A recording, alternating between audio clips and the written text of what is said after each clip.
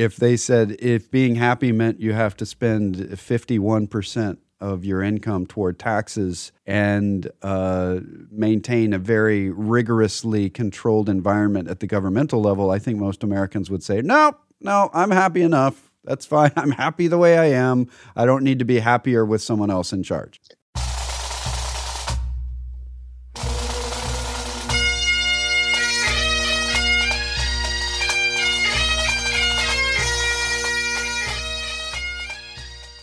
Once more unto the breach, dear friends.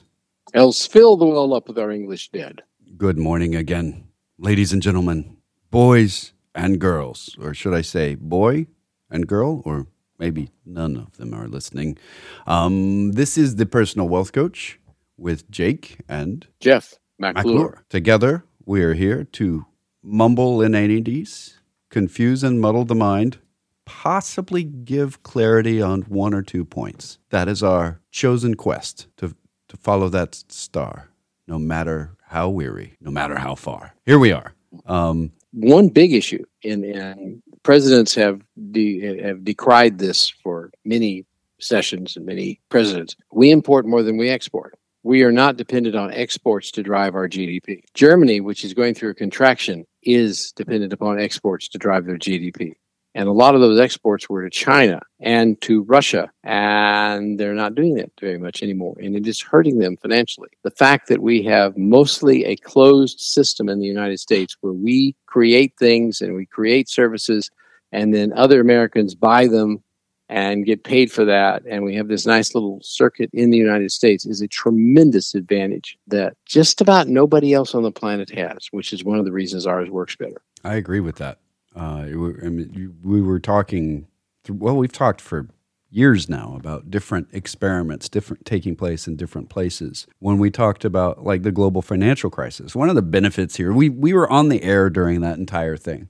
So when the European Union looked at the global financial crisis, they looked at it through a completely different lens than we did. When the United States looked at it, when China looked at it, China built cities for nobody to live in. We did a stimulus that was somewhere middle of the road. We weren't building cities that were just empty. European Union went austerity. We're cutting back on everything. We're balancing all our budgets. We're gonna live within our means. The United States came out of the global financial crisis really quickly. China came out relatively strongly, but had some other issues, like what do we do with these empty cities? And now when we look, some of those empty cities still exist, but they're in horrible repair now. When you have a shrinking population and you're just building and building, eventually you build over much and then you just have empty places.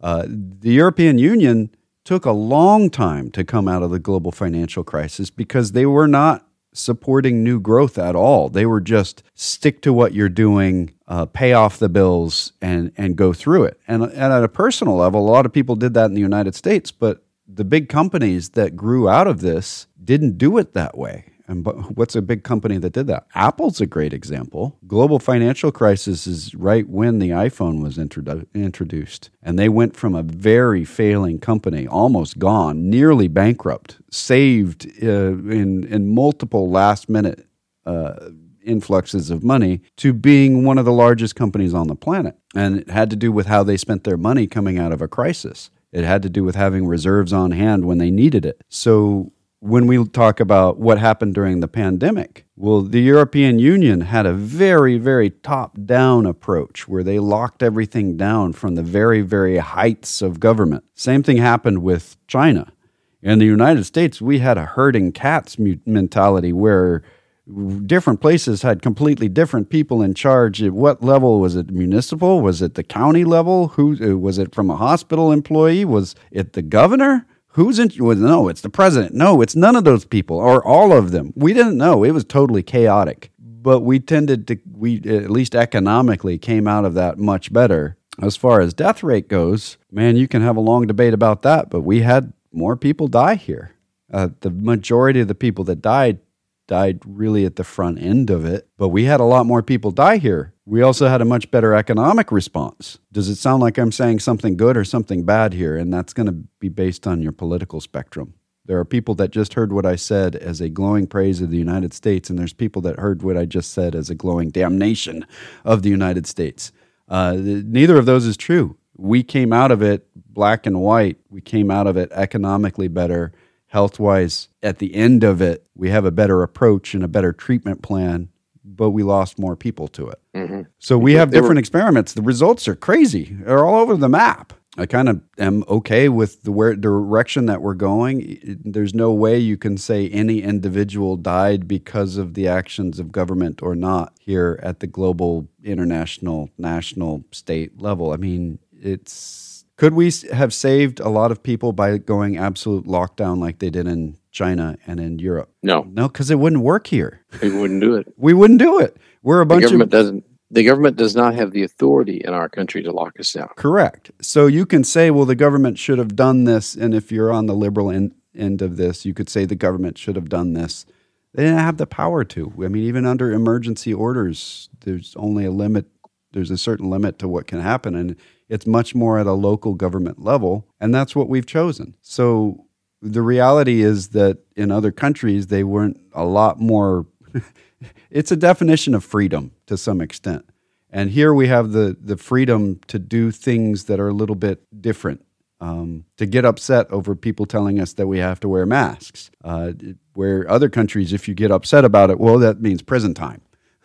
And I think that's phenomenally good. And I think it's great that we have the ability to argue with the government even in times of emergency. And we just got an email from Philip saying, I agree. In Sweden, due to the tax rate and cost of living, you aren't left with much easy discretional income. This is true. You can have places where Denmark is a great example. Their discretional income isn't bad. Their tax rate is one of the highest on the planet, but they're also one of the happiest nations on the planet. They've got good growth coming out of there too. It's a very, one would say, homogenous culture. They all have a very distinct viewpoint. They all have a similar background. It's definitely not a mixing pot. We don't have a lot of different ideas on how to grow there. We don't have a lot of competing methodologies. So you have a very few number of really high growth things, and most of it is pretty laid back. That's cool. It's not necessarily what we're trying to accomplish in the United States. Though if you ask most people if they would like to be happy, I bet most of them say yes. If they said if being happy meant you have to spend 51%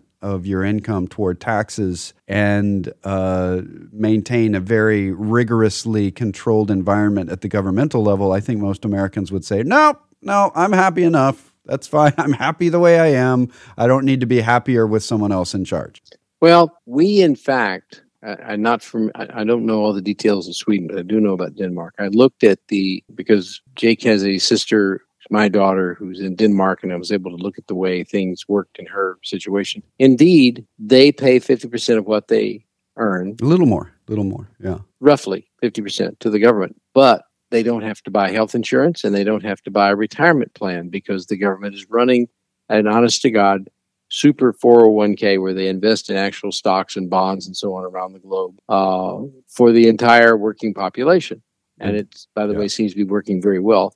And the healthcare is part of that 50% is you've got guaranteed healthcare, which, by the way, seems to work relatively well there too. But if you take a look, as I have, at somebody who's working in the United States, it's not, by the time you pull out money for a 401k and you pull out money for health insurance and you pull out money for taxes in the United States, it amounts to about the same. It's about the same. It's pretty close. And it's just a matter of how it's done and who's doing it. Right. We prefer to, apparently in the United States, we prefer to go without health care if necessary to maintain our freedom to choose what we want to buy. I don't know that that's a particularly good approach because we have, as a result, a pretty significant lower productivity because of people being sick. And we have a lot of people in the United States who get sick, who can't afford medical care. Morally, that bothers me. Yeah. There's something wrong with that picture. And there's a lot of things that are broken with our medical system. There's things broken in our university system, and we need to spend some time fixing it. But when you look at our overall success as an economic power, it's really hard to argue with it. It is, I mean, as you were talking about in the first hour, if you measure our GDP growth in the same way that the Chinese measure their own, we grew as a percentage of our economy faster than they did for the last several quarters. They're this young, emerging economy, and yet we were growing faster percentage-wise. We already have a larger economy. So a percentage of our economy, 1%, is a lot bigger than their 1%, and yet we're growing at the same percentage rate they are, which means we're growing faster. That's just, they can't keep up if we keep doing that. And you said that last quarter and the quarter before, if you measure it the same way, our economy is growing faster than the Chinese economy. And this has been a goal of a lot of people on both political parties for a long time. Hey, we've got to stay ahead of them. We've got to be growing faster than them. Well, we are now. And it's mostly due to our efforts and their moving in the opposite direction from a free market. We can go on about that, but I think that's a big... Other than one thing, Chairman Xi has said again and again and again in Chinese that it is his goal to unify China by 2027. Right. That means Taiwan. That means he will take Taiwan. They have built up a tremendous reserve of food, oil, and gas in China. They continue to build on that reserve. They continue to focus on being self-sufficient. Why would they do that? They weren't doing that in the past because they recognize if they invade Taiwan or go to invade Taiwan and the United States defends Taiwan, which I think we're likely to do, they will not be able to import much of anything and they'll have to live off what they have. Are they willing to do that? I think so. So you can write this down in your little notebook. It wasn't from me, although I'm saying it.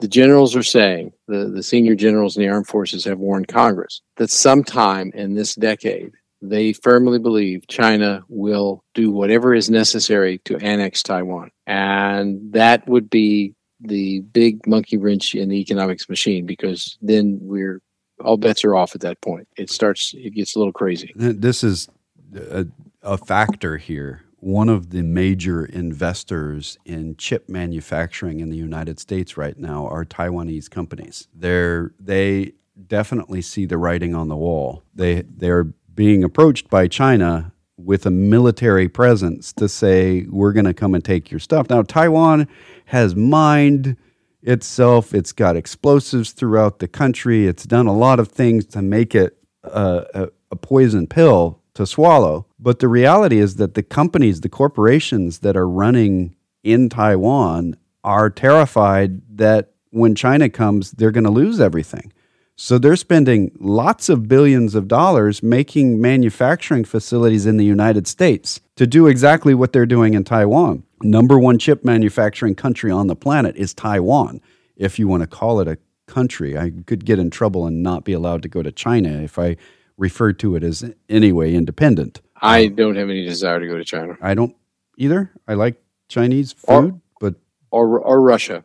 Or Russia at this point, although I have flown through Russia on the way to parts of Asia, and I thought it was really cool to have been in Russia. But the reality is that it's not a place I would like to actually stay for very long with the way things are going.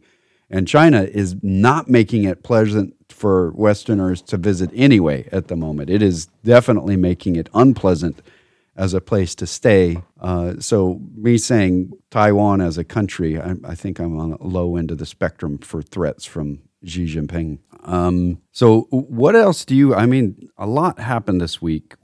I've watched and read about automation in warehouses, because warehouse and manufacturing in the United States is automating at a pace that is far faster than anything that we have seen in the last several decades. It's Walmart is putting together warehouses that are not fully automated yet, but they're getting very close, that already are the warehouses are being designed for the machines rather than for people. And watching forklifts drive around, operating, picking up pallets and moving them around, wrapping pallets. The automation process looks a lot like what happened 10 years ago in the agriculture world, where the machine's going to pick up your hay and roll the bale and then wrap it for you. Nobody's driving, then move all the bales out to where they're supposed to go. And in the Walmart distribution centers in the Amazon distribution centers, and you can just go down a list of logistical centers all over the place, more locally in Temple, McLean's, the automation level that's taking place in warehouse facilities is just, 5 years ago, if you'd walked in and seen exactly what is commonplace today, you would think you were in a science fiction movie. Nothing's driving that stuff. It's just driving. Well, is there somebody with a remote control somewhere? No, it's driving itself. It's one of those interesting things that relates to what we were saying about China. The government, including Chairman Xi, has said the high unemployment rate among highly educated young people below 26 is because they're lazy. And the reason he says that is there are plenty of jobs available in factories and warehouses where we are automating.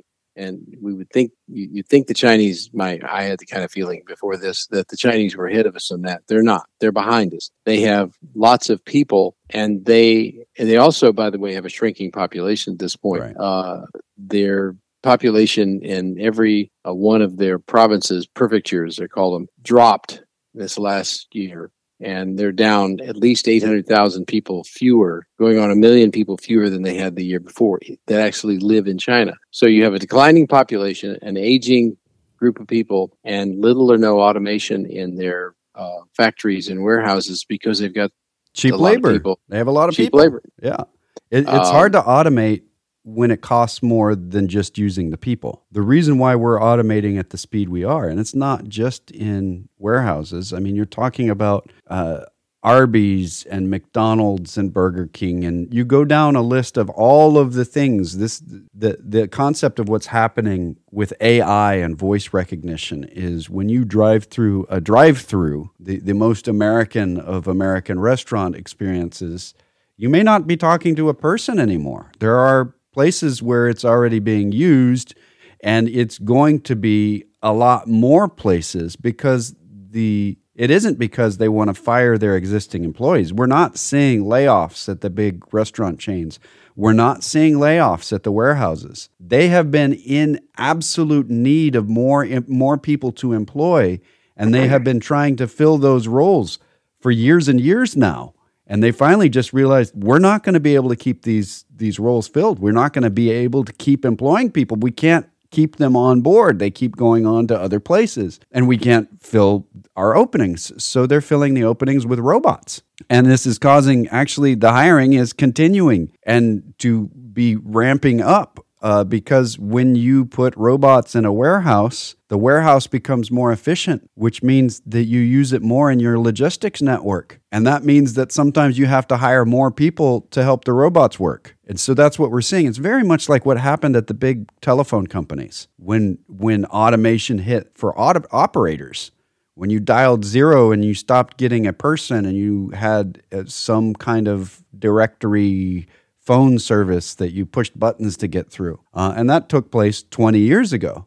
Well, we didn't see massive layoffs of operators across AT&T and Verizon. And no, you didn't. They got repurposed to better jobs inside the company that were required. And we're seeing the same thing in trucking. We've been talking about driverless trucks coming out to take cargo great distances. And we're not seeing a bunch of people being laid off in the trucking world. We don't have enough truckers. There have been some layoffs, and there's definitely some bullwhip effect happening in logistics and trucking right now because of where items are being made. The networks have to adjust to changing their trucking routes. But what we're seeing overall is that we have more truckers employed now than we did 5 years ago. Now, that's a problem because the age of those truckers is getting older, and the age of the trucks are getting older. So as one person retires and we can't find a new trucker, we're going to replace that person with a robot. This is the healthiest way to transition, very unlike what happened at the beginning of the 20th century when the tractor just came out and wiped out jobs across agriculture. That's a big part of why we had the Great Depression. And we're about out of time. This is the Personal Wealth Coach with Jeff and Jake McClure. This is the Personal Wealth Coach, and we do make other statements than really bad puns about songs. We are a finance program, as you would probably guess from the Personal Wealth Coach being our title. The Personal Wealth Coach is not just the title of the program, it's also the name of an SEC-registered investment advisory firm. All right, well, does that mean that the SEC likes us? What would you say to that, sir? I would say that the SEC professionally dislikes almost everyone. Right. That is no implication of the SEC's approval just because we're registered with them. Why is the radio program and the firm named the same thing? Because we have to give this disclosure no matter what it is, and it's less disclosurable. It takes less time to do if it's just the same name. So we've been doing this program here on this station, 1400 AM in Temple, since 1996. We've been doing this a long time, and we haven't been paid for it ever. We also have not ever paid for it. So we've been doing this a long, long time, and the whole idea is education. We do advertise as a firm on the studio, on the channel, for this radio program. We don't actually advertise for our firm. We're advertising for the radio program. So what we're saying is that this is educational, and we do occasionally get business from it, but our purpose here is truly education. That being said, it's not advice. Advice would be if I knew who you were, if the other bald guy, Jeff, knew who you were, and we were able to have a private conversation with you about things in your best interest versus broadcasting to everyone. So we're going to be talking about education, which is why we do the program to begin with. So those two disclosures are really one. And having said that, do you deem to tell us another disclosure? Yes. The information we present on this educational radio program has been obtained from sources we deem to be reliable, but we make no warranty or guarantee as to the accuracy or completeness of said information. And he really can't get through the week without that. I think if you would like to talk to us off the air, we actually give individually crafted and customized advice based on what people are trying to achieve. That's generally portfolio management. And that's generally for people with higher net worths, but we make exceptions occasionally. And so you can contact us locally, voicemail available during the weekend, but actual real live people, no phone tree during the week at 254-947-1111. You can reach that line toll free at 1-800-914-7526. That's 800-914-PLAN. And I think it's important to note that we're an independent fiduciary firm. We don't work for a corporation. We only work for our clients. Right. Exactly. You can go to our webpage, thepersonalwealthcoach.com or tpwc.com. There's a contact form. You can use emails, Jeff or Jake at tpwc.com. There are recordings of the radio program going back years, newsletters going back decades, and you can find us wherever podcasts are given. Thank you very much for listening on a nice Saturday morning. And until next week, this has been The Personal Wealth Coach.